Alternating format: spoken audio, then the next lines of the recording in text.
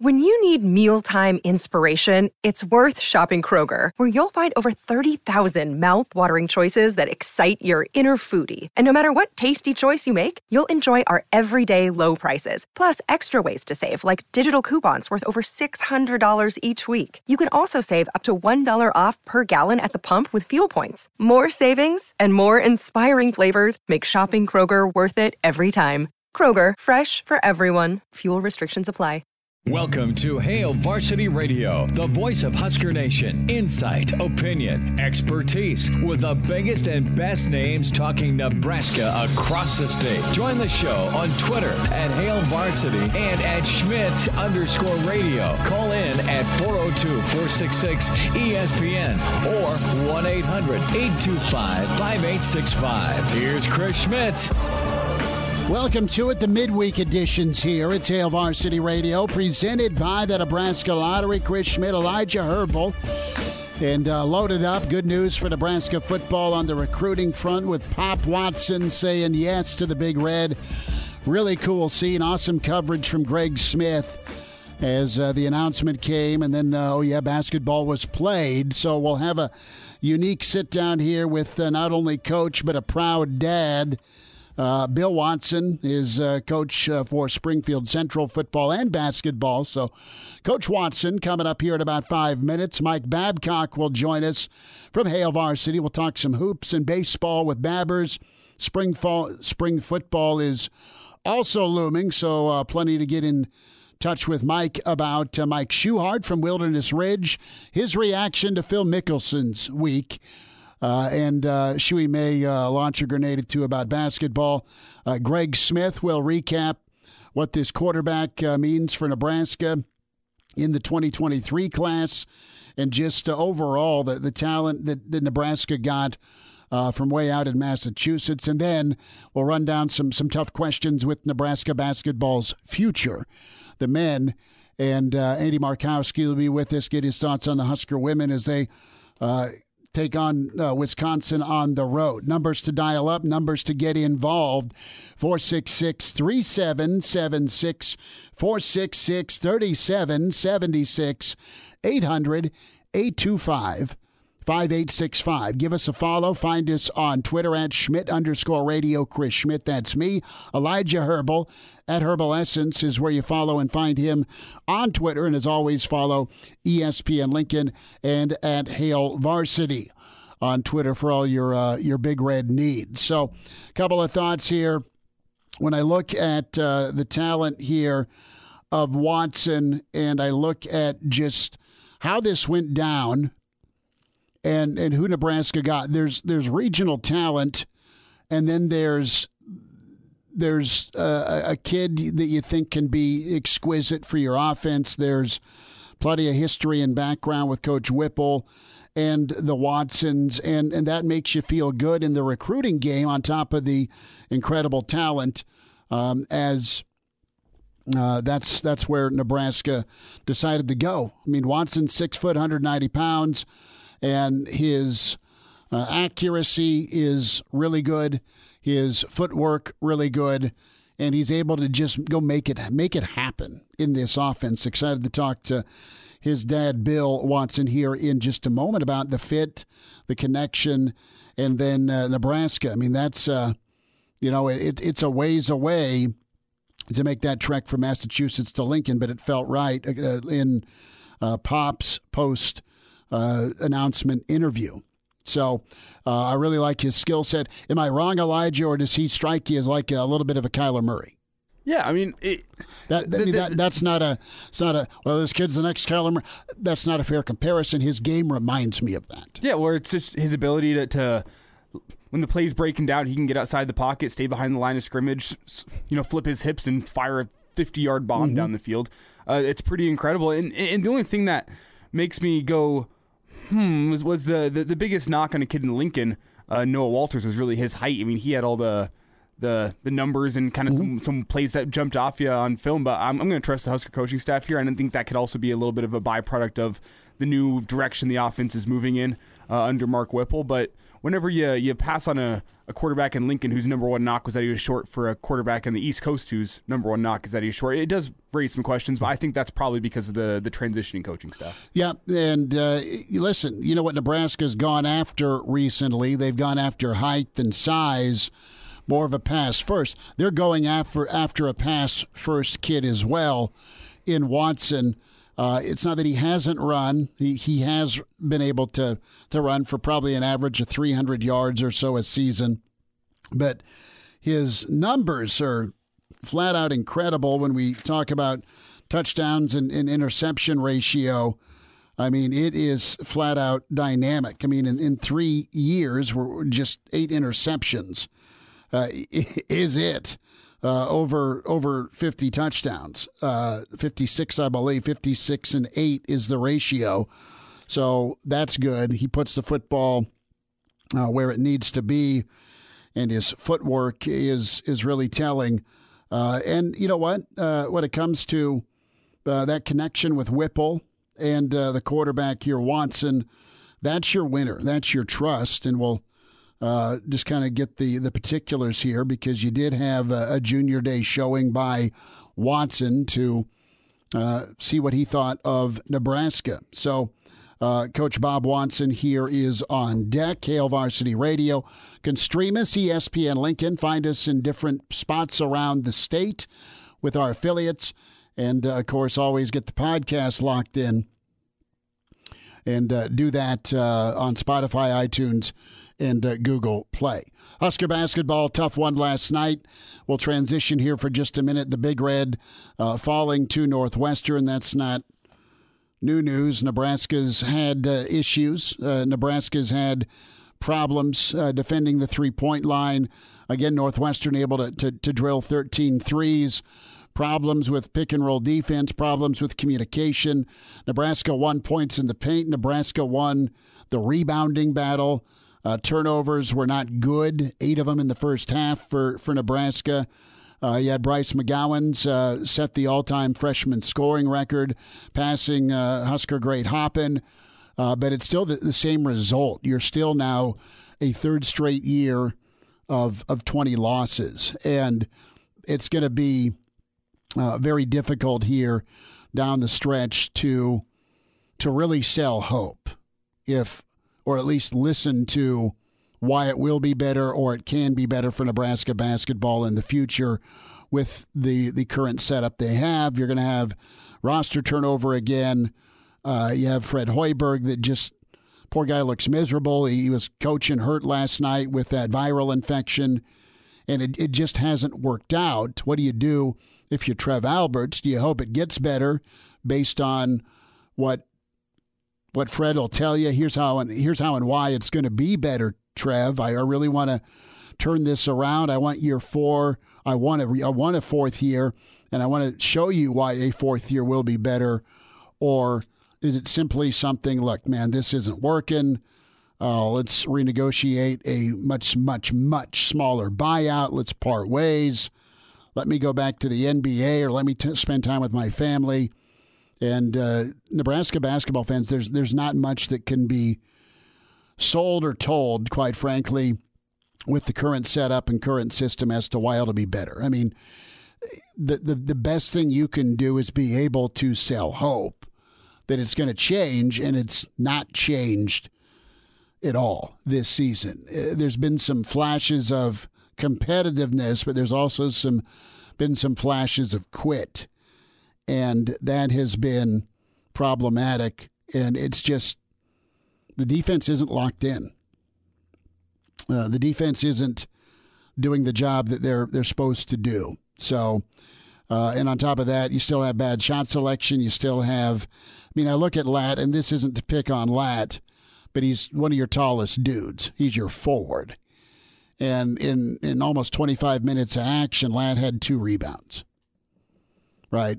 And you had Verge, who, you can say a lot of things about Verge, but I think Verge wants to win, right? I think Verge wants to score points, but I think Verge thinks that the best way to help the team win is with him scoring points.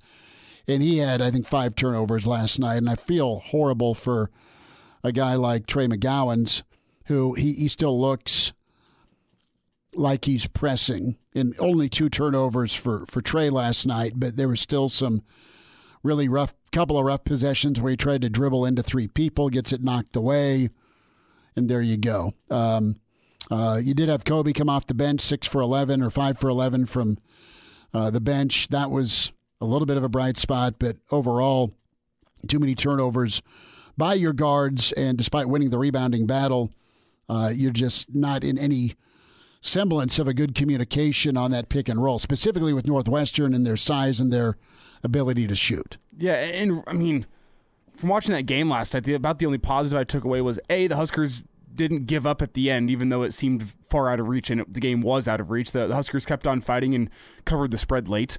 And then you also had the cool factor that Bryce McGowens broke the freshman scoring record, and he didn't do it in his most efficient outing.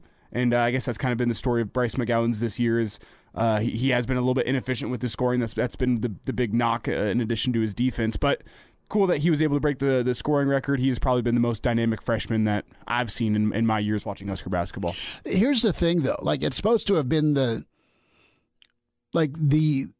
first one and done, and it probably will be for Bryce. You get a 5-star, and you've just, I don't want to say you've wasted the talent, but you don't get guys that are NBA draft ready that often. You just don't. Banton went in the second round last year. Roby went in the second round.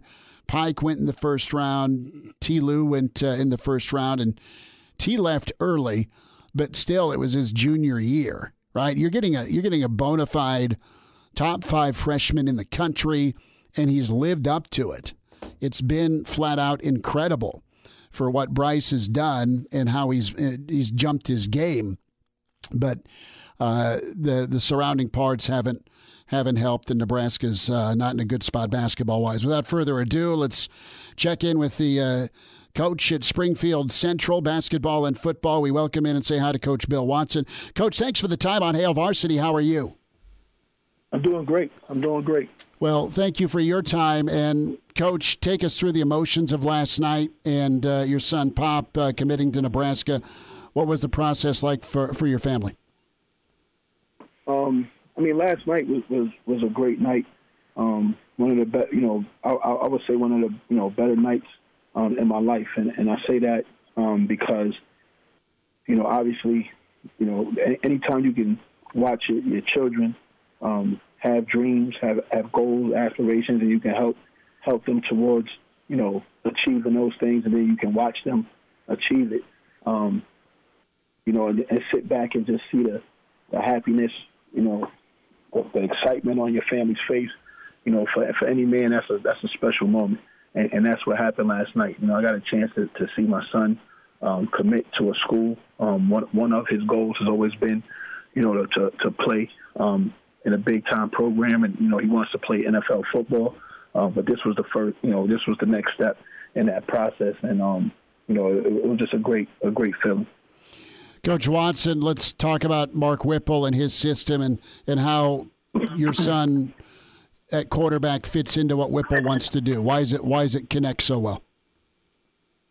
Well, I think that he's had a lot of experience throwing a football. I mean, he's got film, going back to middle school, throwing close to 3,000 yards, and so he's seen a lot of concepts, and he understands a lot about the passing game versus, some of the defenses that we've already seen, some of the vanilla defenses that he's seen.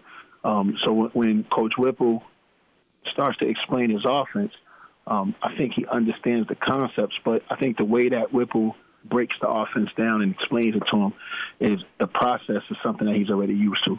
It's something that he's already, been taught. But, obviously, when you get to college, it's more complex, and there's a lot more variables that go into each play. But when he asks questions, there are clear answers, and it's a clear understanding, and the verbiage is the same verbiage that he's accustomed to. So I think he took quickly to the reads and the offense, and then we actually brought some of the concepts back to the high school, and we ran them this year. And they worked well, all of them. We ran some of them in the state championship. We ran like we just kind of put packages off the ideas that we got from there. So when you run the plays and you have that type of success, you obviously, you tend to like it or love it a little bit more. And so I just, it's just a lot of things, communication-wise, understanding, so on and so forth, that where he connects with what Coach Whipple wants him to do on the field. Coach Watson, I've got about a minute till I have to take a break. I'd love to spend a couple more minutes with you after the break, if that works with your schedule.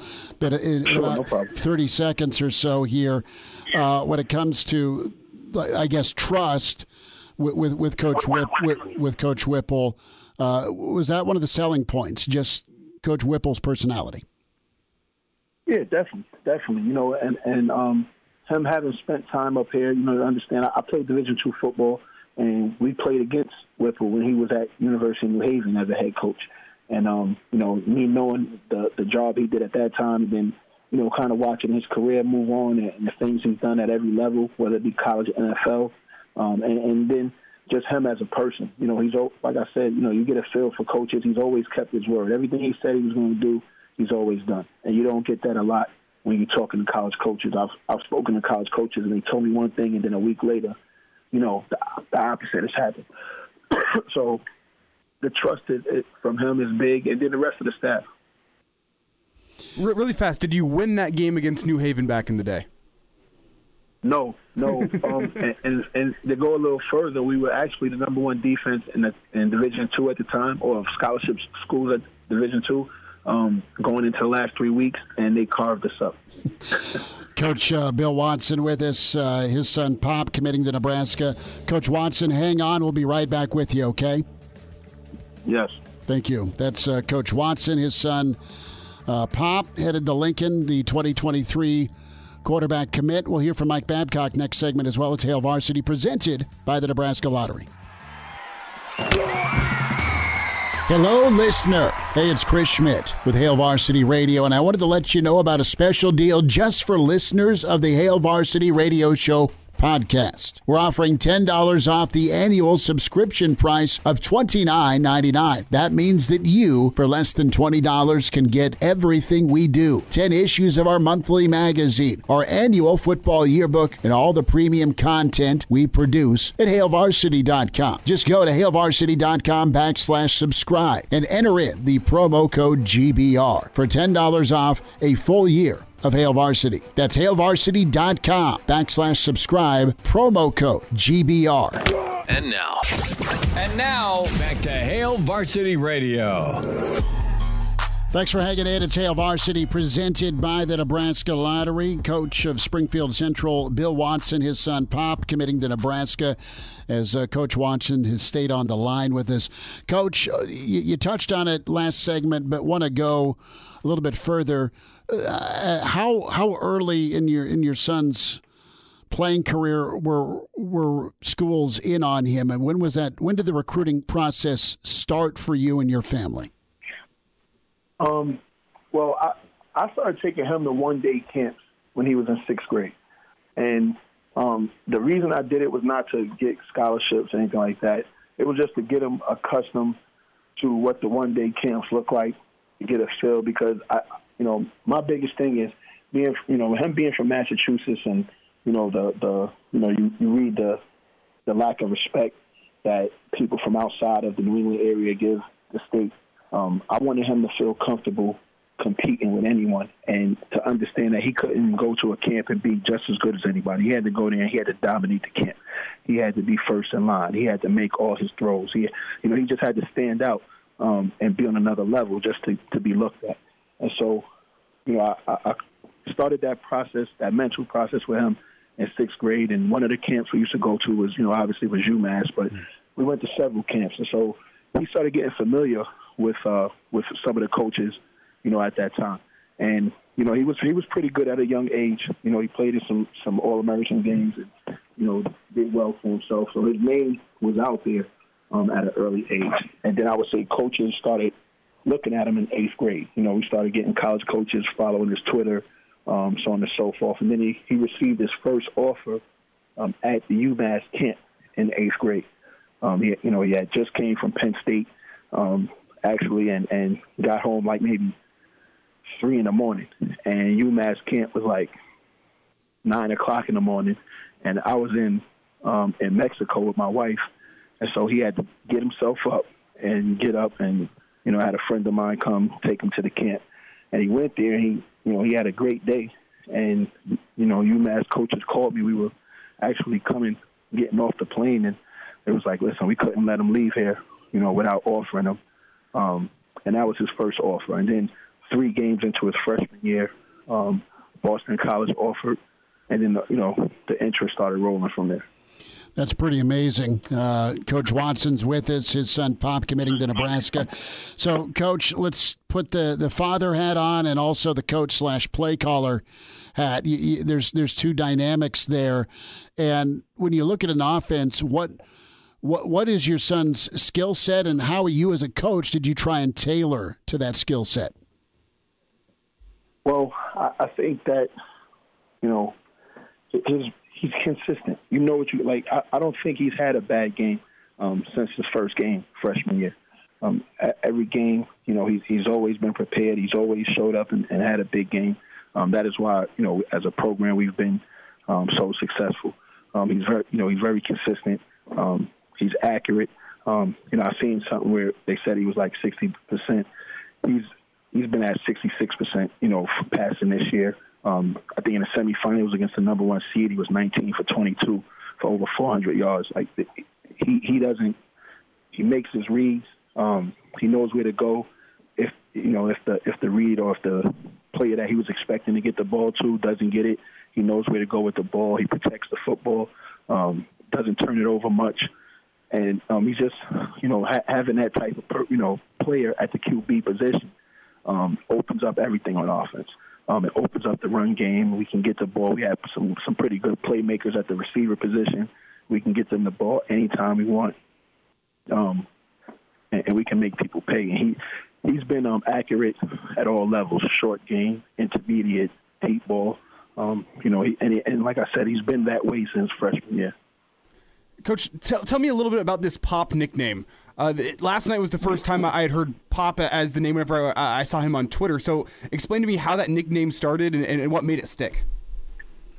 When he was little, and when I say little, I'm talking like 2, 3 years old. My father, who was passed away since then, but he started calling him that, and the reason he did is because he kind of was like bossing everyone in the house around, like telling them, what he wanted to eat, kind of used to take food off the plate. And so, my father used to say he thinks he's our father. Like he thinks he's, at the top of the food chain and we're his kids.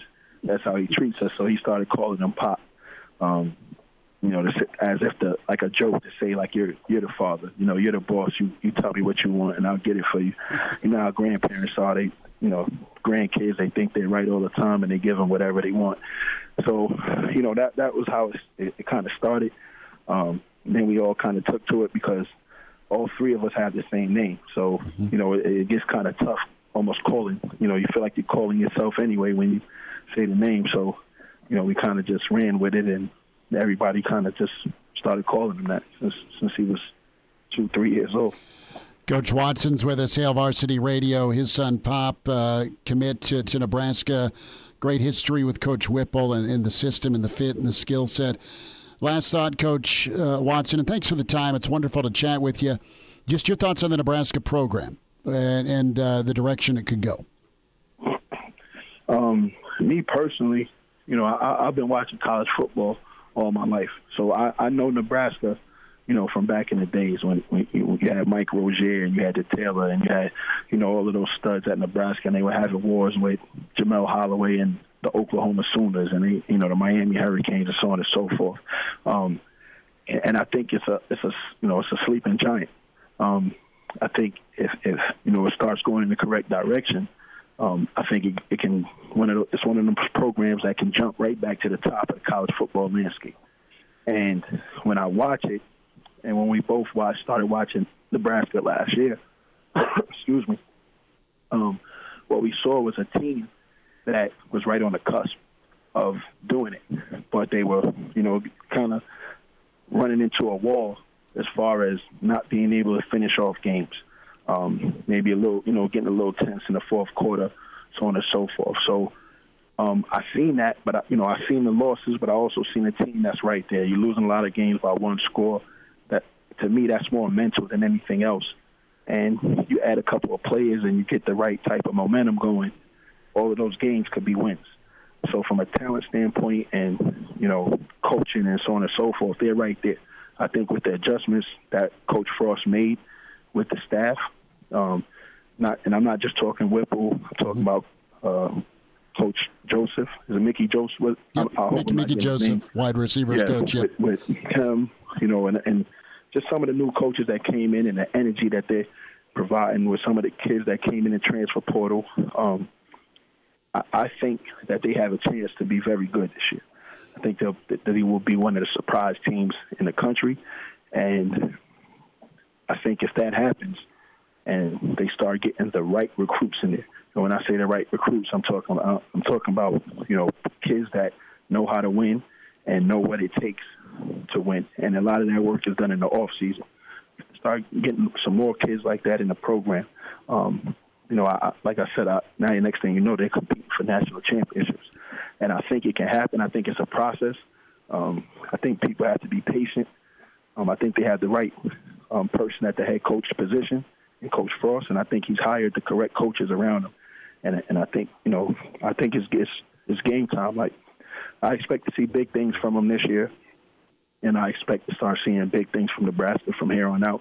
And that's why he committed. He doesn't know anything else but winning. I can't remember the last time he hasn't won a championship going back to youth football from the time he started all the way through high school. He's won the state championship every year. The only thing that stopped us one year was COVID and not being able to play the state championship. So he wants to be a part of a winner. And the team doesn't have to be there right now, but, he wants to have the potential to win. That's what motivates him to play football. And, we truly believe Nebraska is that place. Coach Watson's with us.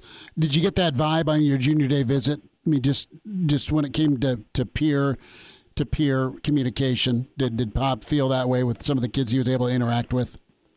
Yes, he did. He definitely felt that. It was a good group of kids, young men that spoke to him. He didn't see the whole team, but, he talked to the staff. Seeing the investment that the school is making in the student athletes, as far as the new facilities, and the weightlifting program and how they tie the science into it, and excuse me, and just a lot of the things that they have in the program, and he loved all of that, and that was something that, he felt that energy from the coaching staff. He felt, you talk to some of those coaches and they sound like they're ready to put a helmet and shoulder pads on themselves. And he likes being around coaches like that. He likes being around coaches that are confident, that pretty much walk like winning is something that belongs to them. And that's the kind of feel you got from those coaches. Like, there was no question that they were going to win next year. And, that's something that got his juice flowing. And when we left, we were like, he told me, he was like, I could be here. I could see myself here for the next 4 or 5 years. And I kind of just looked at him and nodded and said, okay, we'll go back. And, we spoke to Coach Frost that day and Coach Whipple. And, of course I asked if the offer was committable, because that's, one of the things you got, especially at the QB position. When a lot of times people only taking one. And at that time, Coach Frost told him, we don't offer kids if we're not prepared to accept, the commitment. So, we talked about it. He spoke to the coaches a little bit more, and he made that decision. So we'll be back up there for in the spring, to watch spring practice or whatever the case, and maybe the spring game. And he'll take an official, but he knew that's where he wanted to be. And, he had the process I really reset for him, because he was down to 2 schools back in December. He was going to commit to either Pitt, where Coach Whipple was, or he was going to commit to Oregon, because he had a great relationship with Coach Moorhead, who was the offensive coordinator there. And it just so happens that Coach Cristobal and Coach Moorhead left Oregon, and then Coach Whipple left Pitt at the same time. So we pretty much was back to square one, and kind of trying to figure everything out. We were going to go up to Ole Miss, you know, and maybe throw the football for them guys and, you know, kind of work there. He still had the Kentucky offer, which, you know, he liked Coach Woodward, who's the receiver coach up there, and Coach Cohen. But he was not number one on their board. He was actually number 3 on the board. So they were going after 2 other kids. So, you know, we were kind of restarting the process. And when Coach Whipple got to Nebraska and brought us up there, you know, when he called, he said, "You come up here, you're gonna love this place. This place is, you know, we like Pitt, but he was like, you're gonna love this place." And when we got up there, he wasn't lying, and it wasn't anything like we thought it was gonna be. You know, I've never been to Nebraska before, so when I think of Nebraska, you know, I go by, and it sounds crazy, of course, because I'm been around a little bit, but I look at the logo, the mascot for Nebraska. I look at that Cornhusker, and I'm thinking I'm walking into cornfields, and it's going to be farms. And, you and everybody, man. And I get to Lincoln, and it's nothing like that. It's, you know, it's a city atmosphere. You got nice restaurants and food everywhere. And I was like, wow, I didn't even know it was going to be like this. You know, I'm thinking that in my mind. He's loving it. Going around, the people were nice. They, you know, it was great up there. It was like, you know, I feel comfortable leaving them up there, you know. So it worked out. And the junior day was a great visit, and we're excited. I'm excited to send him up there and watch him do his thing. He's got one more year here, so he's got to, you know, he want to win another state championship in football. He's playing basketball now. Excuse me, playing basketball now. Hopeful that he wins another state championship in basketball as well. He won one his freshman year. We didn't play. We couldn't compete for one, in 10th grade. So we're making our run now for a state championship in basketball, and we're going to finish off his high school career, you know, on a positive note. Make sure he gives everything he has here to his teammates, and then he's going to go to Nebraska, and he's going to give Nebraska everything he has, you know, while he's up there. Coach Watson, it was a pleasure to chat with you. We'll do this again, and best to you and your family. Thanks for a few minutes. Thank you. Thanks for having me. Hello, listener. This is Brandon Vogel, managing editor of Hail Varsity, and I wanted to let you know about a special deal just for listeners of the Hail Varsity Radio Show podcast. We're offering $10 off the annual subscription price of $29.99. That means that you, for less than $20, get everything we produce: 10 issues of our monthly magazine, our annual football yearbook, and all of the premium content we produce at hailvarsity.com. Just go to hailvarsity.com/subscribe and enter the promo code GBR for $10 off a full year of Hail Varsity. That's hailvarsity.com/subscribe, promo code GBR. And we're back. Fellas, you think we could listen to the radio on Hail Varsity Radio, presented by the Nebraska Lottery. Yes! That's awesome! We'll check in with Babbers later this week. Mike Babcock, we ran long with Coach Watson. Thank him for his time. Thank Mike Babcock for his flexibility. God love Babbers. Greg Smith next hour on Nebraska's new quarterback. Eddie Markowski on Husker Hoops. We welcome in Mike Schuhart, Wilderness Ridge Golf. Shuey, a little too cold for golf, but it's going to warm up here. Spring's around the corner. And before we dive into some Husker stuff, Shuey, what's your reaction here to Phil Mickelson's interview that was apparently not completely off the record, and some of the scorched earth that he laid out against the PGA? I'm not really sure. I've been watching a lot of that, listening to a lot of that, and I think I'm kind of in the same boat as everybody else. A lot of disbelief, trying to just figure out what the heck is he trying to do? I mean, everybody's in disbelief on what he really is doing. What is he trying to prove? What is so wrong with the PGA Tour? And he's not making any statements on anything evolving and revolving around any of the issues that he has. So everybody just doesn't quite understand what he's doing, you know. But you got to know Phil a little bit. Phil is quite egotistical, He definitely likes to be in the limelight of things, front and center. So I don't know. I'm in a lot of disbelief in somewhat. It doesn't surprise me because what I know of Phil, I don't know him great, but I've been around him a little bit. I mean, he's kind of a goofy guy. Mike Schuart's with us.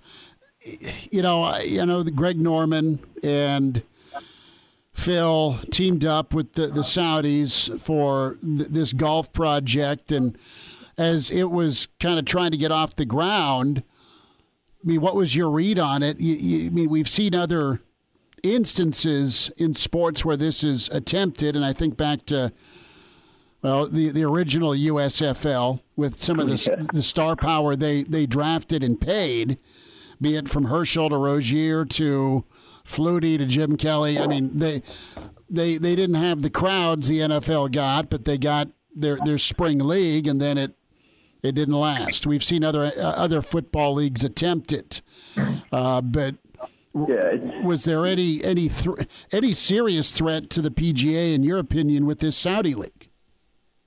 No chance. Greg Norman's been trying to do this. He tried to do this, 10 or 15, 20 years ago. He tried to do this. He's still on this thing, trying to create some type of a mega tour or a star-powered tour. But it'll never go. It'll never go because the PGA Tour has what the elite players want, the PGA Tour has. And that's what the other tours that try to become into existence don't have. They have the majors. The majors are what define great players. How many majors do you win? Masters, U.S. Open, British Open. Who cares if you win the Saudi Open? I mean, it doesn't have the same clout that all this other the PGA Tour has. So, I mean, you can get some players to go, but your star-powered players want to be able to be eligible to play for the major championships. So the other tours don't exist unless you get the star-powered players to play. Well, they're not going to go because you take away really what it is that they want, what they really want. So it's like, and that was evident. I mean, you look at, I think Phil overestimated a little bit the clout that he think and the relationships that he had, thinking he was going to get 30 of the top players to go over there. And, man, the minute they hit the fan, those guys were like, no, thank you. I mean, so he had no one in his corner.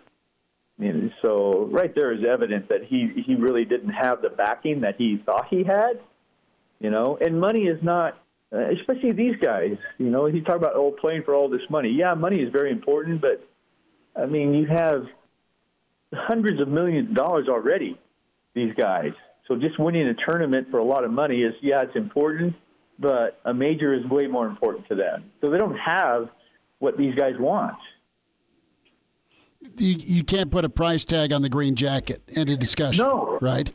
End of discussion. You can't. The Wanamaker Trophy, you can't. I mean, there's just one. There's only one of those. And it's like, they don't have that. I don't care how many millions you're going to give me. It's not a green jacket. A thought on Zach Johnson with the Ryder Cup captain, ESPN reporting that? Interesting. I mean, well-deserved. I mean, he's a guy that is very, very liked out there, very respected out there, incredibly respected out there. I mean, he's a incredible talent, especially a great background of coming from Drake University, where he wasn't even the number one player on their team, to doing what he's done. So he has a tremendous amount of respect from all the players out there. He'll assemble a really good team around him too. So great pick. I mean, probably a little younger than I would thought. I thought maybe a few years away from him being picked, but no, he'll be a good one. Mike Schuart's with us, Wilderness Ridge Golf. Shuey, about 90 seconds here. Husker basketball, Friday night, Iowa. Slim, none, or good chance Nebraska puts up a fight Friday night? There's no way they can win any basketball game. Even at their best, another team can't play bad enough for them to beat anybody. I mean, that's the only chance they have to win a game because they're not good. I mean, they play bad basketball. I mean, I don't understand what they're trying to do, how they do what they do. I'm befuddled with that. So there's no way. Even their best basketball they play, they cannot beat a team. They can't. They don't do anything. They play horrible defense. They shoot horrible threes. That's all they do. They have no ball screens. They don't cut to the basket. I mean, I don't understand. I mean, I just don't get it. Should we dribble down the court? They dribble down the court and shoot up a three. How many times has the guy grabbed the rebound? That same guy is still dribbling down the court to the hoop. I just don't get it. I'll never get it. We got this recorded, so we'll play it back for you if you end up being wrong about the game Friday night. Shuey's like, bring it on. Shuey, about 20 seconds. What's going on at Wilderness, bud? How about memberships? They're going great. I mean, every day somebody's coming in. We're signing up somebody. I mean, progress is happening. A lot of construction on the inside of the building. You can see the transformation starting to take place, and then the pool. So it's super exciting. People are excited about it. So we're got a lot of interest. People are coming out every day.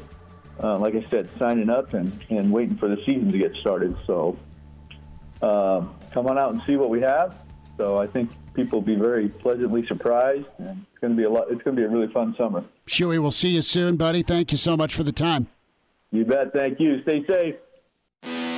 Chime in 402-466-ESPN or email the show, Chris@HailVarsity.com. Just try me. Back to Hail Varsity Radio. Good first hour. Big thanks to Mike Schuart. A tip of the cap to Mike Babcock and Coach Bill Watson. His son, Pop Watson, committing to Nebraska. Greg Smith in 10 minutes. Eddie Markowski.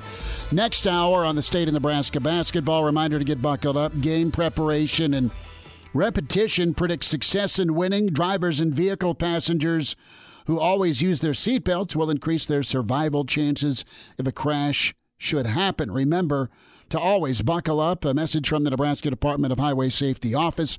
John's with us. John, go ahead. How you doing? Always a good show. Thanks, man.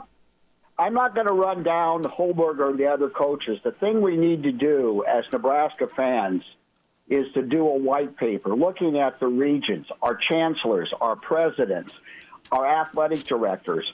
The chain of command is what builds a athletic program or a good business or a marriage or a family, and the whole thing has fallen apart. And we need to have an independent investigation going back at least to where Frank Solich got let go and look at this whole situation, or we're just going to make the same mistakes. And I feel sorry for our new athletic director that's in there right now, but he's going to be caught up in this quicksand. And I just hope some solid heads go in and look at what the heck's going on. You know, John, thanks for the phone call. Yeah, well, I have one more quick thing. Sure. Okay. Why, if Holberg wants to be around, have him come in and say, "I'll take a 2/3 reduction in my salary." That's got to be, John. That's got to be what the option is, because you can't keep going on with this. Buyout. Put it on the line. If he thinks he can do it, then put it on the line and let him come back like Scott Frost did. John, thank you for the phone call. Listen, we can't. You want to go investigate who and why 20 years ago? I mean, it's going to cost money. It's going to cost time, and what's happened. You move on. You just pray that you have good leadership. And listen, as the academic side don't know sports, never have. They hire people in positions of power to run the sports side of things, and they get a recommendation on who to hire. Who you listening to? And you might listen to the right person, and it could be the wrong hire. I mean, who'd have thought the Moose would have missteps with the basketball hire? None of us did. Not because of Moose's basketball hiring history, but because of Fred's history. As far as Frost, there's not a guy in the state or a gal in the state that didn't want Scott to come back here. Mm-hmm. And now you've got a chance to reset with some more experienced coaches, some real go-getters on the recruiting trail, guys who get Nebraska. It could be okay. basketball's just been a flat-out nightmare, and people were sick of the Miles era, too, because he wasn't winning enough. See, and my only question with this whole argument of restructuring Hoiberg's contract is what's the incentive for him? With Frost, we knew Frost had a vested interest in wanting to get it right around here. But with Hoiberg, if I'm Hoiberg, as opposed to lessening my contract for maybe another bad season next year, I just take the $18.5 million. But see, Fred doesn't. I dare you to fire me. Fred does not strike me as this ski mask and gun stick-up artist that's all about greed. There's pride that Fred has, and this is killing his reputation, quite frankly. Pardon the interruption, but I'd like to save you some money. Hey, it's Chris Schmidt with Hail Varsity, and I wanted to offer listeners of this podcast $10 off the price of an annual subscription. That means that you, for less than $20, can get everything we produce. 10 issues of our monthly magazine, our annual football yearbook, and all the premium content we produce at HailVarsity.com. Just go to HailVarsity.com/subscribe and enter in the promo code GBR for $10 off a full year of Hail Varsity. That's HailVarsity.com/subscribe, promo code GBR. Welcome to Hail Varsity Radio, the voice of Husker Nation. Insight, opinion, expertise, with the biggest and best names talking Nebraska across the state. Join the show on Twitter at Hail Varsity and at Schmitz_radio. Call in at 402-466-ESPN or 1-800-825-5865. Here's Chris Schmitz. Welcome to it. It's Hour 2. It's Hail Varsity Radio, presented by the Nebraska Lottery. Chris Schmidt, Elijah Herbal. We'll be posting the interview with Coach Williams, the proud dad and, head football coach of Springfield Central. Pop Williams, the quarterback commit last night. Greg Smith, recruiting insider, all over it. We've even pulled Greg into the StreamYard as he is smiling in his home studio, his home office. Can watch Greg Smith right now. Do so on the ESPN Lincoln Facebook feed and also the ESPN Lincoln Twitter handle at ESPN Lincoln. I have not warmed up, Greg. I'm still wearing a stocking hat, and that's kind of how I'm going about things. And Elijah looks like he just shot a deer. I'm layered up in the studio over here. So, Greg, you're warm, and you were in the I want to say Florida, California. Where'd you go for a little vacay, bro? So you guys are gonna groan. I was in the Bahamas. I was just saying, islands. Did Greg go to the islands? I did go to the islands. I was hanging out there. We went to Nassau, St. Thomas, and St. Kitts. And had a fantastic time. The weather was nothing like this mess that we're dealing with here. I did not bring it back. I apologize. We've had decent weather. We haven't had Bahaman weather. Did you go seafood crazy, or just hang out at the beach or water, or what'd you do before we get to football? All of the above. I think I had my weight in double pina coladas. We figured out a couple of nice little spots that they would give us, like floaters of extra rum. So that worked out really well, depending on who you ask. There's Greg, 5-star hangover. I love it. I love it. So let's talk about Pop Williams, Springfield Central. Greg, I'm interested in your take because we've heard Nebraska talk a lot about refocusing in-state. We've heard a lot about Nebraska focusing on the region, and you've got Cole out of Iowa. You got Johnson out of North Wichita. You got Flores out of Gretna, all really talented kids. To Elijah's point, he touched on Walters that didn't end up getting a long enough look by Nebraska, and he's down at North Alabama. That said, you've got a great history and connection from Whipple with the Watson family. So what's your reaction and take here immediately here going this far east for a quarterback that he's wowed all of us? I mean, this is really nice, a top 35 quarterback in the country for Nebraska to get.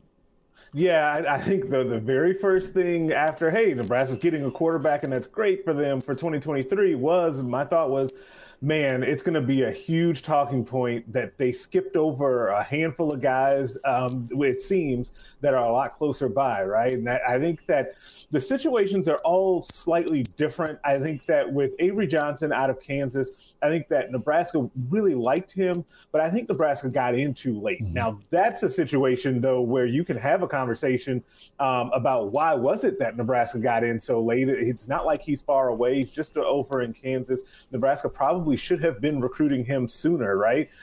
So you can go there with that one. With J.J. Cole, I really like him as a prospect. I've said here and many places in writing and otherwise that I think he's going to end up somewhere in the Big Ten. He just looks like a Big Ten quarterback to me. I just don't know about the ultimate fit with Scott Frost and Mark Whipple's offense there, right? I think that you're going to see a little bit of a shift in the offense, but I don't know if they were ready to go all the way to a pro-style quarterback.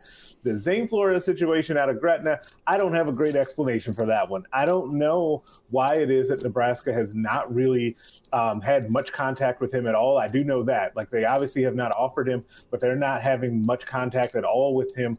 So there's something missing there for them that is not necessarily missing for these schools in the Big 12. Especially here recently, but there is a lot to like about Pop Watson. We talk about Pop Watson and with his dad kind of laying out where they were at, they started doing camps at a young age. He has had to over-deliver, the way his dad put it, the way I read and listened and heard it, because there's just, I don't want to say a stigma, but Massachusetts isn't known as a football state per se. So every camp that Pop had to go to, he had to just crush it to kind of Heisman off, so to speak, that, well, he's from Massachusetts.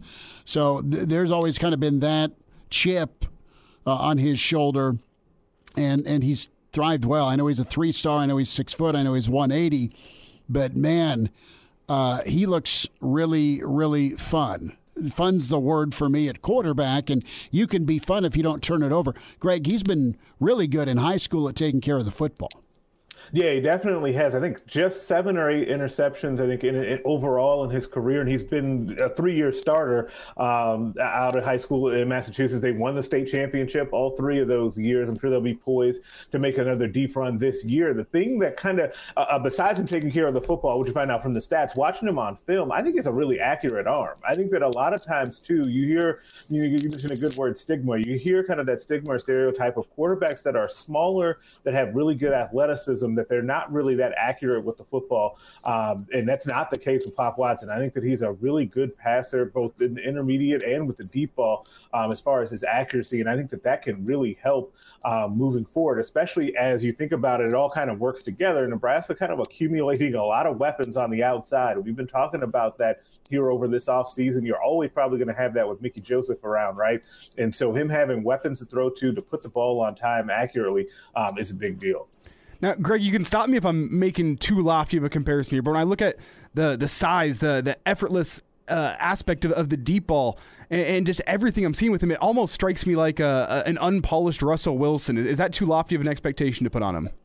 Probably. It's too lofty. I said Kyler Murray, so. Yeah, that's what I was going to say, actually, is that someone mentioned me earlier, Steve Marek here at Hail Varsity, said, yeah, he kind of reminds me of Kyler Murray. And I'm like, whoa, so we go Kyler Murray, we go Russell Wilson. Yeah, that's probably a bit much, but I can see how you got there based on the play style and kind of some of the traits that they all have. If he turns out to be either one of those guys, I think that everybody will be thrilled. But I'm just really interested in, and we won't find this out until December when Coach Frost and Whipple are able to actually publicly talk about him. But what drew Mark Whipple to him, or to Pop Watson from such a young age? Like, that's something that I'm really intrigued by. And it's usually some of those intangibles that are going on there. They've crossed paths a lot. I think it's one of those guys that Whipple saw early. It'll be great to hear from him, though. You're right. Greg Smith with us, recruiting insider with HailVarsity.com and magazine at Greg Smith HV is where you follow him on Twitter. But I think Whipple's seen this kid enough to know. And Whipple's track record, some of the quarterbacks he's worked with, he's inherited. Some of the quarterbacks he's worked with, he's went out and got. And the conclusion's been the same. He's worked with good quarterbacks, whether he helped make them good or he got them good. Right. Yeah. And I think that is something that the Watson family really likes about Mark Whipple is if you're going to trust your quarterback son to someone, I think that Mark Whipple is someone that you definitely look at based off of his track record and his experience. And I know when I talked to Watson back after he came out here for Junior Day and got the offer from Nebraska, he was really excited just about the overall offense and the way that Whipple always seems to have an answer for what the defense is doing. You can tell he's also a cerebral kid. I think he's got a high GPA as well. And all of those things, you can kind of tell from talking to him and the family, you can see how Whipple would really gravitate towards them. Let's talk about this controlled passing game that we're going to expect. I think that's kind of the signature on a Whipple offense.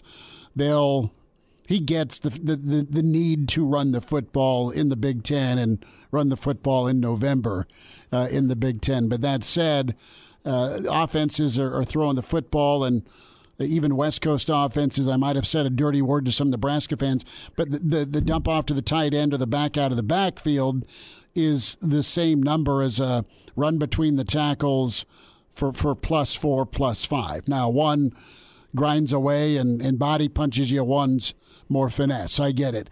But when I look at Whipple and this controlled passing attack, Greg, am I nuts? I mean, I think the check down, I think the tight end, I think the out route, and I also know that they can go up top. But that's, to me, what I envision seeing Nebraska doing with their passing game. Yeah, and it's a little bit different in a departure from what you're used to seeing over the last handful of years, right? You're used to seeing, we're going to just say all of the dirty words with the swing passes and all of that. Like, oh boy, I see you guys looking right now. See what as soon as I said West Coast offense, you say swing pass. We both need to go to the swear jar, right? Yeah, they're going to run us both out of here, and so that's fine though. We'll bounce back. But instead of that, I do like the idea of mixing in more of those dump offs and checkdowns, and in part because when you think about the players that Nebraska is trying to recruit at skill positions, there's a lot of guys that could potentially make one guy miss and then take off for additional yardage. I think that adding that element to the offense would be much welcome, especially on a low percentage passing play like those dump offs or the little underneath routes to the tight ends. If we see Nebraska mix in some slants, I know you and I have talked about that. Love the slant route. Yeah, especially with some of the wide receivers that they have, right? You throw a slant to Omar or Xavier, even Trey Palmer, and see if he can just get loose. That would be a welcome sight for Husker fans, too. You know how many years in the Fiesta Bowl or the Orange Bowl, as a kid, I'm watching, there's Tamarick Vanover, slant route, gain of 17. I mean, everyone else ran a slant route against Nebraska. Payback would be fun to throw the heck out of the slant route. And then when Nebraska does run it, it's Michigan State overtime. Just stop. Oh, boy. So Elijah wanted to get in here with the dirty situation. So I guess that's fine. Greg, some thoughts here on spring ball. We'll get a chance to see the coaches in a roundtable setting Monday. That'll be great. Coach Frost will kind of set the table for us. And then a few players as well. Some of the names that are new from the portal, presumably, which will be great to hear from them. But give me 5 or 6 guys that kind of got to go do it now. It's really maybe a now or never for them this spring. Man, there's a lot of guys kind of in that situation. Noah Pola-Gates was the first guy that came to mind for me at safety. Anytime you add that many defensive backs to the room, you need to have your head on a swivel and be ready to come to work. I think of guys that are still kind of young, like a Jamari Butler, I think is another guy that I think Blaise Gunnerson kind of fits in that same role. Both guys that have got really good talk, both publicly and behind the scenes from the coaching staff. But if they can provide something this year, it would be big. There's a number of guys on the offensive line, even guys that we've seen play. Ethan Piper is a guy that this spring is really, really big for him. Even a guy that showed promise and then kind of fell off, and now you're kind of wondering, and people really aren't talking about him, Bryce Benhart on the offensive line, as people are kind of searching to see who's going to replace him potentially. And then really pick a running back, right? Like whichever running back, and probably if you want to to narrow it down, it would be Jacques Yant, who really needs to show what he can do and that he's both ready to take steps on and off the field because it's not going to get any easier at running back for him to try to get snaps as we continue to have guys either come in mid-year, last in January. They were here for winter conditioning, a couple of more on the way when the summer hits. But there's a lot of guys on Nebraska's roster that are in prove-it mode this spring, which will make for a really fun spring for all of us. We'll see how it goes for the players. Greg Smith's with us here, Hail Varsity Radio. And Greg, a name that's almost flown under the radar even through the fall is because of injury and now into the spring has been Thomas Fidone. Husker fans were pretty excited with what they had in Fidone, and the injury kind of curtailed that just a little bit. But do you think he's going to step into a role where he's expected to be the number 2 tight end, or is it going to be a battle with Brewington to see who's going to be on the field more? I think that most people probably expect Fidone to end up being the number 2 tight end. And if he's going to do that, he's got a great opportunity to show what he can do this spring. Unfortunately for Travis Vokolek, he's out for the spring, as Scott Frost said last month. Or earlier this month, but that's going to give Thomas Fidone all the reps that he can handle, right? And that means he can show that he's ready 100% off of that injury, and he can start to live up to the promise that he had when he was the number 1 tight end in the country coming out of high school. It's a big spring for him, but in a way for him to just take steps, the expected steps that we think he's going to take. Greg Smith talking recruiting, spring football at Hail Varsity Radio, at Greg Smith HV on Twitter. Greg, what's next for Nebraska on the recruiting trail or even in the portal here? I know we've got a few weeks of spring ball we're excited to see, but there'll be some attrition, which means potentially some openings for Nebraska to continue to add to their roster. Yeah, I think on the traditional recruiting front, I think Nebraska is going to continue to try to push for more early commitments, and I think they're still in a good position with various guys around the country, especially here locally. Like, I think a lot of attention is turning to Malachi Coleman and Maverick Noonan, both guys Nebraska 100% wants in the recruiting class sooner than later. We'll see how that shakes out with both of them. And then in the portal, I still think that you need a big guy or two to still come to the roster, both on the offensive line and the defensive line. But with the spring, it's going to provide those guys on the roster already an opportunity to say, hey, wait a second, you don't need to keep adding so many guys. I'm here, and that could go for a number of different positions, which is going to be a really fun storyline. Sledge was a nice ad. 15 seconds here, Greg. Nebraska's biggest competition for Malachi Coleman is who? Also for Maverick Noonan. For Malachi Coleman right now, I would say Minnesota, though there are a lot of teams trying to emerge in that one. And then with Noonan, that offer from Stanford is generally a little bit of a game changer and makes guys kind of perk up and say, wait a second, things are going differently with my recruiting. So I'll put Stanford as another team to watch out for with the Noonan situation. Greg, we'll see you soon. Thanks for bringing the island weather next week to us. Great stuff on the Pop Watson coverage, and appreciate your time, man. Hey, thanks. You guys have a great week. All right. Andy Markowski's next. And now, back to Hail Varsity Radio. Back into it at Hail Varsity Radio, presented by the Nebraska Lottery. Husker standout and assistant at Pius, Andy Markowski with us at Markowski_Andy on Twitter. Andy, it's been a week. What do you know, man? How are you? Yeah, just right in the thick of hoop season, right? Men's basketball with Huskers, women's basketball in high school. So it's a great time of the year. Juggling it. We'll start with the men last night. They may be covered, say some friends in the desert, but it was still kind of much of the same with Northwestern just drilling threes. Eddie, as you've coached and you've played, diagnose just what's your theory on the perimeter defense? Is it lack of attention defensively, just as an emphasis by Nebraska? Is it just lack of execution? Is it as simple as can't do it or won't do it? What do you think? It's gotten worse? I mean, everyone has a career high from 3 against Nebraska. Yeah, it's all the above, Chris. I mean, their inability to switch and do some things on ball with ball screens hurts them. Their shot selection puts them in a tough spot with transition defense. Their perimeter, defenders aren't great at controlling penetration, so we end up having to help a lot on dribble drive, which creates, open step-up threes. Their inability to offensive rebound creates some kick-out opportunities. So it's not attention to scouting report. I think there's times that, they have to be there on the catch or close out to a shooter or run a shooter off the three-point line.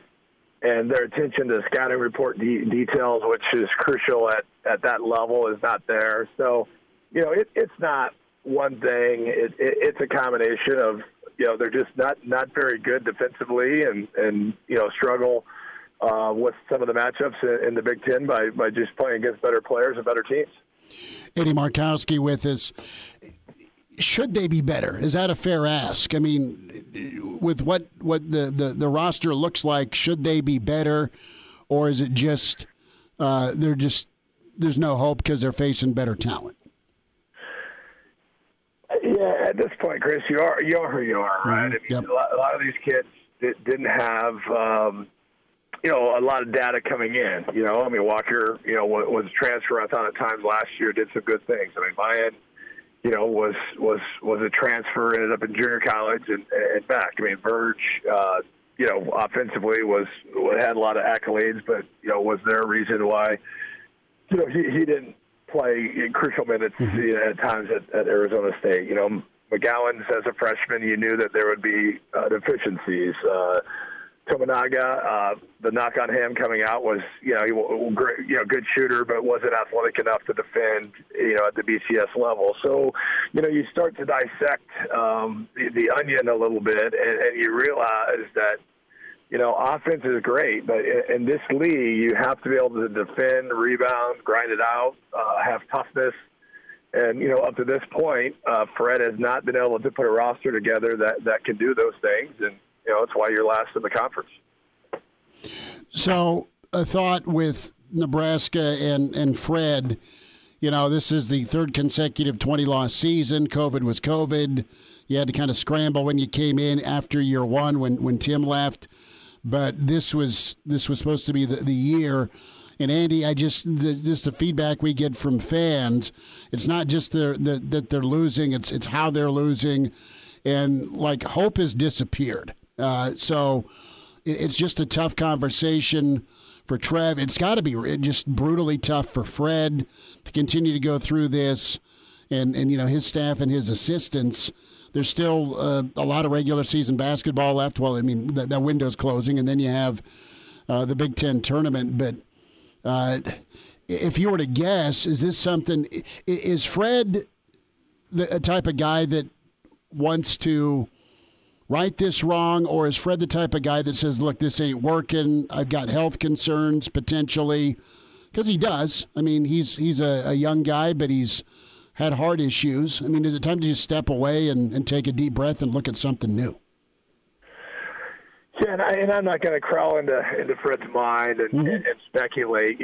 Certainly this is miserable, right? I mean, losing is miserable at any level. I mean, high school level, junior high level, to have the eyes on you at the University of Nebraska, the Big Ten, and be responsible for consecutive, 20-loss seasons.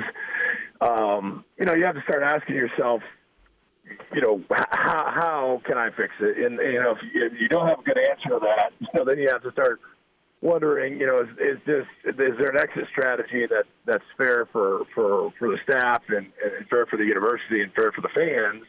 Now he's under contract, right? I mean, I think Fred's a competitor, and I'm sure he, as any competitor, thinks he can figure it out and make some changes and find ways to right the ship. I question that. I just haven't seen enough where if the roster resets, which I think everybody anticipates to some capacity, it's going to reset. You position Bryce McGowan, your best player, as a 5-star one and done, right? So that's been the one positive, and you're not going to have that piece to build upon. Maybe you will. I don't know where his mind's at, but the whole time, when he was recruited, it was kind of a one-and-done situation for him. So the fact that you're looking at another rebuild in year 4, what as an administrator, are you really going to sign up for that when there hasn't been a lot of signs pointing you in the direction that this coaching staff, does have the answers or can put a product into the Big Ten to be successful? So, whether or not Fred walks away from it, I'm assuming he's not going to walk away from $18 million. If that's a legit contract, they're going to have to be creative in how that gets resolved. And then, Trev Alberts is going to have to make a really hard decision on if they don't feel Fred has an understanding of how it can be fixed and a good game plan around that. I think you have to part ways and move in a different direction. Andy, do you think that the decision has already been made, or Trev's already leaning one way or another based on the results of this season? I mean, I think a lot of Husker Nation has fallen off the Fred Hoiberg bandwagon. They're ready to see what else could happen. Do you think that Trev is in the same boat, or do you think there's still something that can be done in these last couple games that could save Fred's job? I don't think it comes down to, you win the last four, and, I think maybe Bill Callahan had a scenario like that, or, where you needed to win so many games to save your job. I think Trev has probably made his assessment of where the program is at. Certainly some apathy has set in, which is pretty alarming, at this stage of somebody's coaching tenure.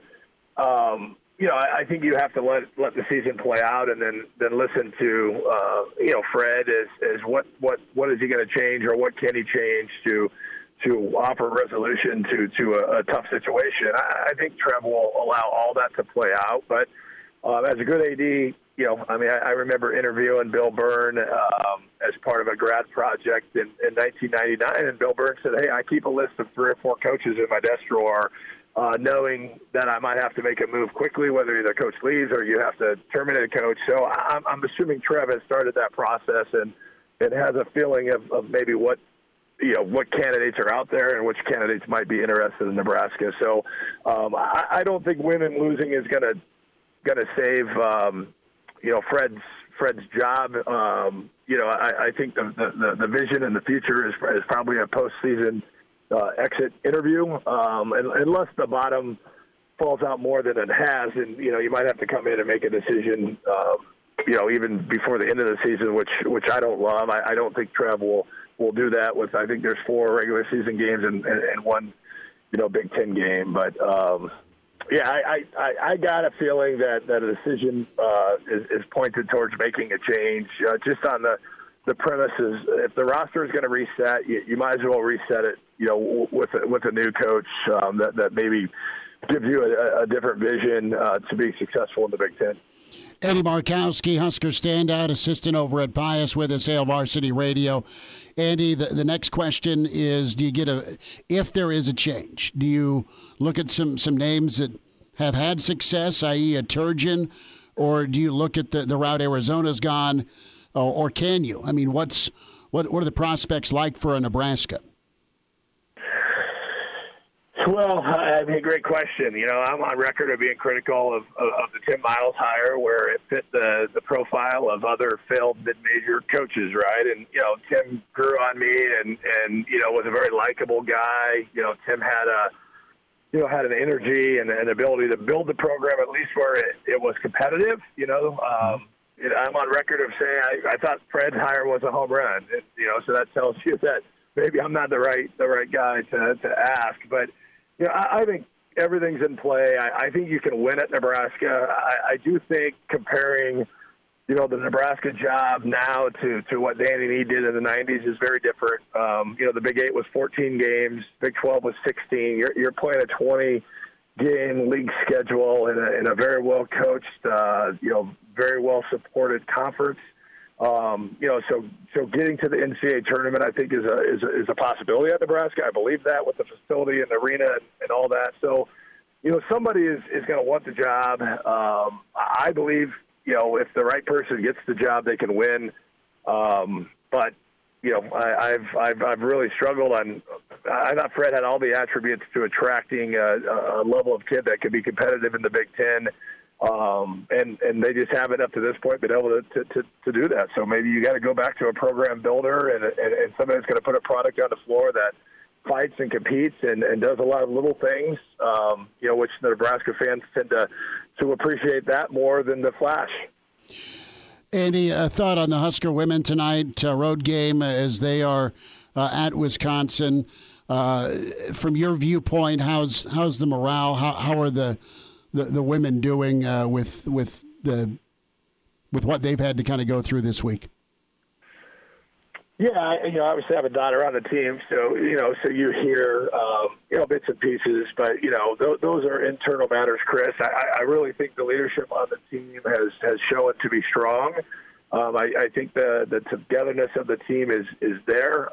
They're going on the road against a bad Wisconsin team, but a team that still can upset you if you don't play well. So I do think the team's in a good spot mentally to finish the season strong. And if they do that, they're looking at a 6, a 7, an 8 seed in the NCAA tournament, which gives you a chance to win a first round game. So I think that's where their mind's at. Win tonight, and then there's a big game at home Sunday against probably a better Northwestern team than maybe their record and their reputation. So hopefully fans come out and support them on Sunday in their last home game. Andy, we'll be seeing you, bud, for state basketball. Best to you guys tonight and this weekend, and thanks for the time today. All right. Thanks, Smitty. Like what you hear, high-quality radio and podcast, just part of what we do at Hail Varsity. Hey, it's Chris Schmidt with Hail Varsity Radio, and I wanted to offer listeners of the Hail Varsity Radio Show podcast $10 off the price of an annual subscription. That means that you, for less than $20, can get everything we produce, 10 issues of our monthly magazine, our annual football yearbook, and all the premium content we produce at HailVarsity.com. Just go to HailVarsity.com/subscribe and enter in the promo code GBR for $10 off a full year of Hail Varsity. That's HailVarsity.com/subscribe, promo code GBR. He's in his 30s, but sounds like he was born with a stogie in one hand and a brew in the other. Now, say my name. It's Schmitty on Hail Varsity Radio. I got the body of a taut, preteen Swedish boy. Back in with you, it's Hail Varsity Radio, presented by the Nebraska Lottery. Time for a Jock Doc Wednesday, Nebraska Orthopedic Center. Dr. Brandon Seifert with us. Dr. Brandon, what do you know? Not much, buddy. I'm not liking this weather change. We got pretty spoiled last Sunday. Oh, the grill was going and times were good, man. Drastic change. Right on. Well, a big-time change for the Suns as they're 48-10. They're back at it post-All-Star break, and their leader, Chris Paul III, CP3, uber talented. I think he's in his 38th year. I'm kidding, in the NBA, but he's the ageless wonder out of Wake Forest, but has a thumb fracture that will keep him out 6 to 8 weeks. Now, he did log some minutes in the All-Star game with his thumb wrapped. I wonder how you can play in the All-Star game and then be out 6 to 8 weeks. I wonder if there's some load management mixed in here, given his age. But let's talk about this thumb fracture and, how detrimental it could be. Yeah, absolutely. The what they mentioned, at least some of the reports that are putting out there, is doing a recheck in about 6 to 8 weeks. Obviously, there'll be some imaging they take along the way with some X-rays, and I'm assuming they'll probably re-image him in like an MRI, probably. What's interesting is they talked about shooting an MRI of this. My assumption here is the fact that if they're not going to do surgery, they're going to just rest it, watch it. That is probably something you couldn't really see in an X-ray. That's probably more they're seeing a significant inflammation on that MRI that would show kind of some what we call bony edema or inflammation fluid within the bone, kind of right where that ligament attaches, and that's probably where they're calling a avulsion fracture, if you will. And essentially what a avulsion fracture is where a ligament attaches onto the bone, and it kind of either pulls that bone away from where it's supposed to be, or pulls on enough that it creates maybe a little tiny crack line, but that bone hasn't completely moved away. And it sounds like that's probably the scenario he's in, where it's more of a kind of a non-displaced issue where that piece hasn't moved. With these, you would think they'd want to be a little bit more careful with him if they're going to rest him and treat these non-operatively. Letting him play in the All-Star game is kind of an interesting deal. But obviously we don't have all the imaging and history behind it. But from that perspective, looking at about 6 or 8 weeks, hopefully back by playoff time is what they're talking. That sounds, pretty reasonable. Obviously, if things, change drastically here with the imaging things they're doing, then you have to start talking about, a surgical intervention, which again would potentially be even a longer time out. Dr. Brandon Seifert's with us, Nebraska Orthopedic Center, Adjunct Doc Wednesday, CP3, our topic. Dr. Brandon, we've all jammed our thumb, either back in the day or in the driveway. Is there a pretty distinct difference, in your opinion, talking with patients or even maybe having it yourself, between jamming your thumb and then the fracture we're talking about here with CP3? Yeah, especially at that level, the amount of games that somebody like that has played and, being used to having, quote unquote, jam fingers, usually you notice something's different. Either that the pain level is different, the swelling level might be different. There's usually some kind of intangible there, maybe multiple, that indicates it's different. And from this perspective, you start talking about anywhere where there's kind of a fracture in the area, you're really going to lose quite a bit of, range of motion typically. And where this most likely is, again, they're not being super specific about where out along that bone in the thumb where this injury is. I can just kind of assume where it is. That ligament that attaches to that area is really critical with kind of gripping, palming the ball, all that kind of control. And so that's going to be a pretty significant issue for him.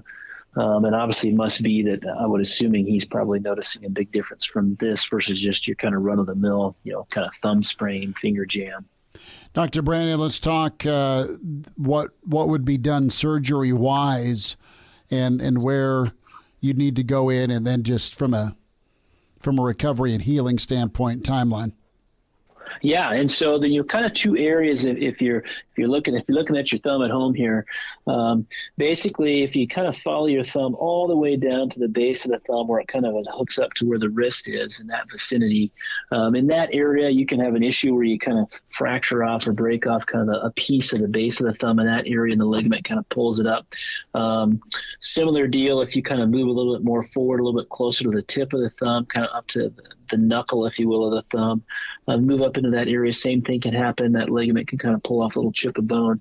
So to fix those, oftentimes it's more just kind of putting some pins in place, little wires to kind of hold that bone in place, and you slip those wires out a little later on after the fracture heals, a couple weeks later.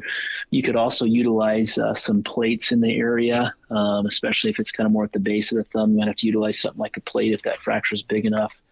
And then ultimately what can happen here is if the bony part, stays where it needs to, but that ligament starts to attenuate or kind of pull off, then you might have to go back in and do more of kind of a soft tissue ligamentous type repair, using some, suture or some special anchors to put all that back together.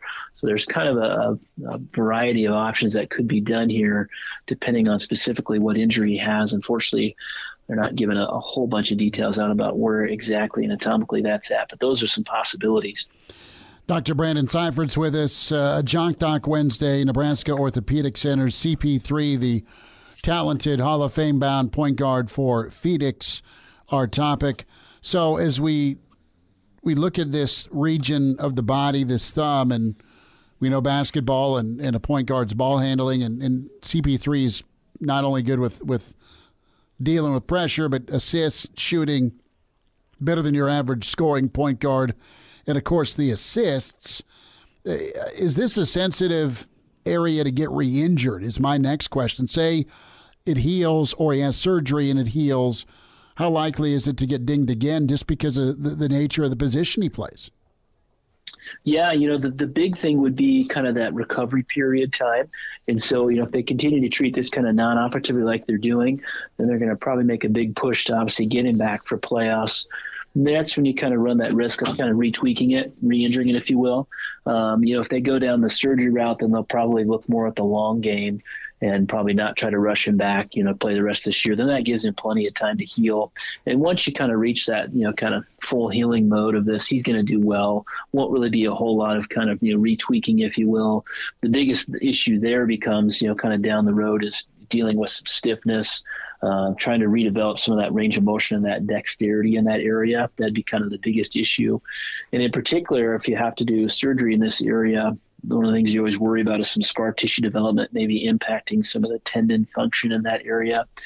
So there definitely are some things, at least surgically, that can create some extra hazards, at least in the hand and the fingers. Dr. Brandon Seifert's with us, Nebraska Orthopedic Center at Jock Doc Wednesday, as we're talking about Chris Paul from Phoenix, this thumb injury and this window of 6 to 8 weeks. He's pretty confident in his teammates to, as he says, hold it down. 48-10, the best record in the NBA, top seed. I know Golden State's going to try and make a push. Pretty interesting West, and we'll see where it goes. Dr. Brandon, stay warm this week. Thanks for jumping in with us for a few minutes here on Hail Varsity. All right. Thanks, Chris. Appreciate you guys. Take care. Good stuff from Dr. Brandon. We'll wind down a Wednesday, busy Thursday to tell you about. It's Hail Varsity. We're presented by the Nebraska Lottery. Like what you hear? High-quality radio and podcasts are just part of what we do at Hail Varsity. I'm Brandon Vogel, managing editor. I wanted to offer listeners of the Hail Varsity Radio Show podcast $10 off the price of an annual subscription. That means that you, for less than $20, can get everything we do. 10 issues of our monthly magazine, our annual football yearbook, and all of the premium content we produce at hailvarsity.com. Just go to hailvarsity.com/subscribe and enter the promo code GBR for $10 off a full year of Hail Varsity. That's hailvarsity.com/subscribe, promo code GBR. Miss us? Come here, brother. Give me a hug. Bring it in for the real thing. We're on call for you. Catch the podcast at hailvarsity.com, the ESPN Lincoln app, or download them on iTunes. Saddle up, partner. Back to Hail Varsity Radio. One final time tomorrow on the show, we'll try and reconnect with Mike Babcock. Do that right for tomorrow. We'll run down Brandon Vogel from Hail Varsity, Danny Burke, Burke's Best Bets, and then Gary Barnett and Coach Ron, former assistant coach Ron Brown, offensive analyst Ron Brown. So, I'll say I'll be excited to talk to I mean, it's a great whole lineup. I'm kind of bummed we didn't get to talk to Babcock today because we got an interesting performance from Sam Houston last night against one of the top teams in the country in Oklahoma State.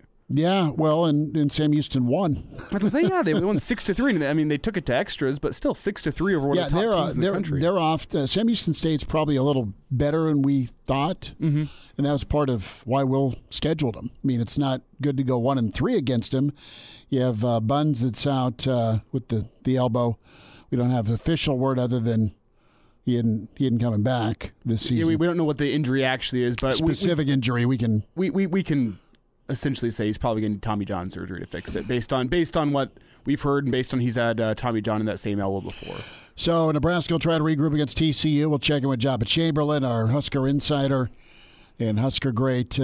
Friday, we'll be down at the Single Barrel ahead of Nebraska, Iowa. We'll see what Nebraska shows up, if they can extend and expand their minutes of good basketball beyond single digits to more of a full game or at least a full half. Iowa absolutely drilled Sparty last night. On the portal news, you have a couple of defensive linemen Nebraska's put an offer out of North Texas. It's Grayson Murphy and Gabriel Murphy. See if Nebraska can land them. Are they twins related, I assume? They're twins. Each defensive end prospect announced on social media today they'd gotten an offer from Nebraska after they had a chat with defensive coordinator Eric Chinander. I'm just imagining the situation where Chinander went in going to offer one and offers one of them and then sees the other one in the hallway and gets confused and offers the second one. It could make for a good sitcom. Both guys have 3 years to play, and they're a package deal. So they're both out of Dallas. They've combined for 26.5 tackles for loss and 15.5 sacks last season, so that's 8 and 7. Any way you slice it, Grayson had 8.5 and 14 TFLs. Gabriel 7 and 12. So that would work. Can they jump from North Texas to Big Ten? The Twins are top 10 edge rushers in the 24/7 rankings. This story from 24/7 They don't have a hard and fast timeline to decide. Of course, you think back to Khalil and Carlos Davis and Darian and Damian Daniels. Yeah, the ultimate brother combination, Christian and Jason. Khalil and Carlos are the only two twins that I can remember off the top of my head. Are there any others from back before my time that I'm not remembering here? Twins playing at Nebraska at the same time? No. I mean, I'm probably whiffing on the obvious. You can go to the brother card, but not the twins thing. Yeah, because Bo and Barrett were 2 years apart, I think. The Rude brothers. And Barrett played as a freshman. Yeah, started on the national championship team, or a team that played for the title. Yeah, I'm blanking. I think Carlos and Khalil might be the only two other twins that I can remember. Yeah, it'll come to me here in a bit. But we'll talk to you tomorrow at 4. And find the podcast, subscribe to it. Hail Varsity Radio, Spotify, iTunes, Google Play. Thanks for tuning in. A Huda Media Production.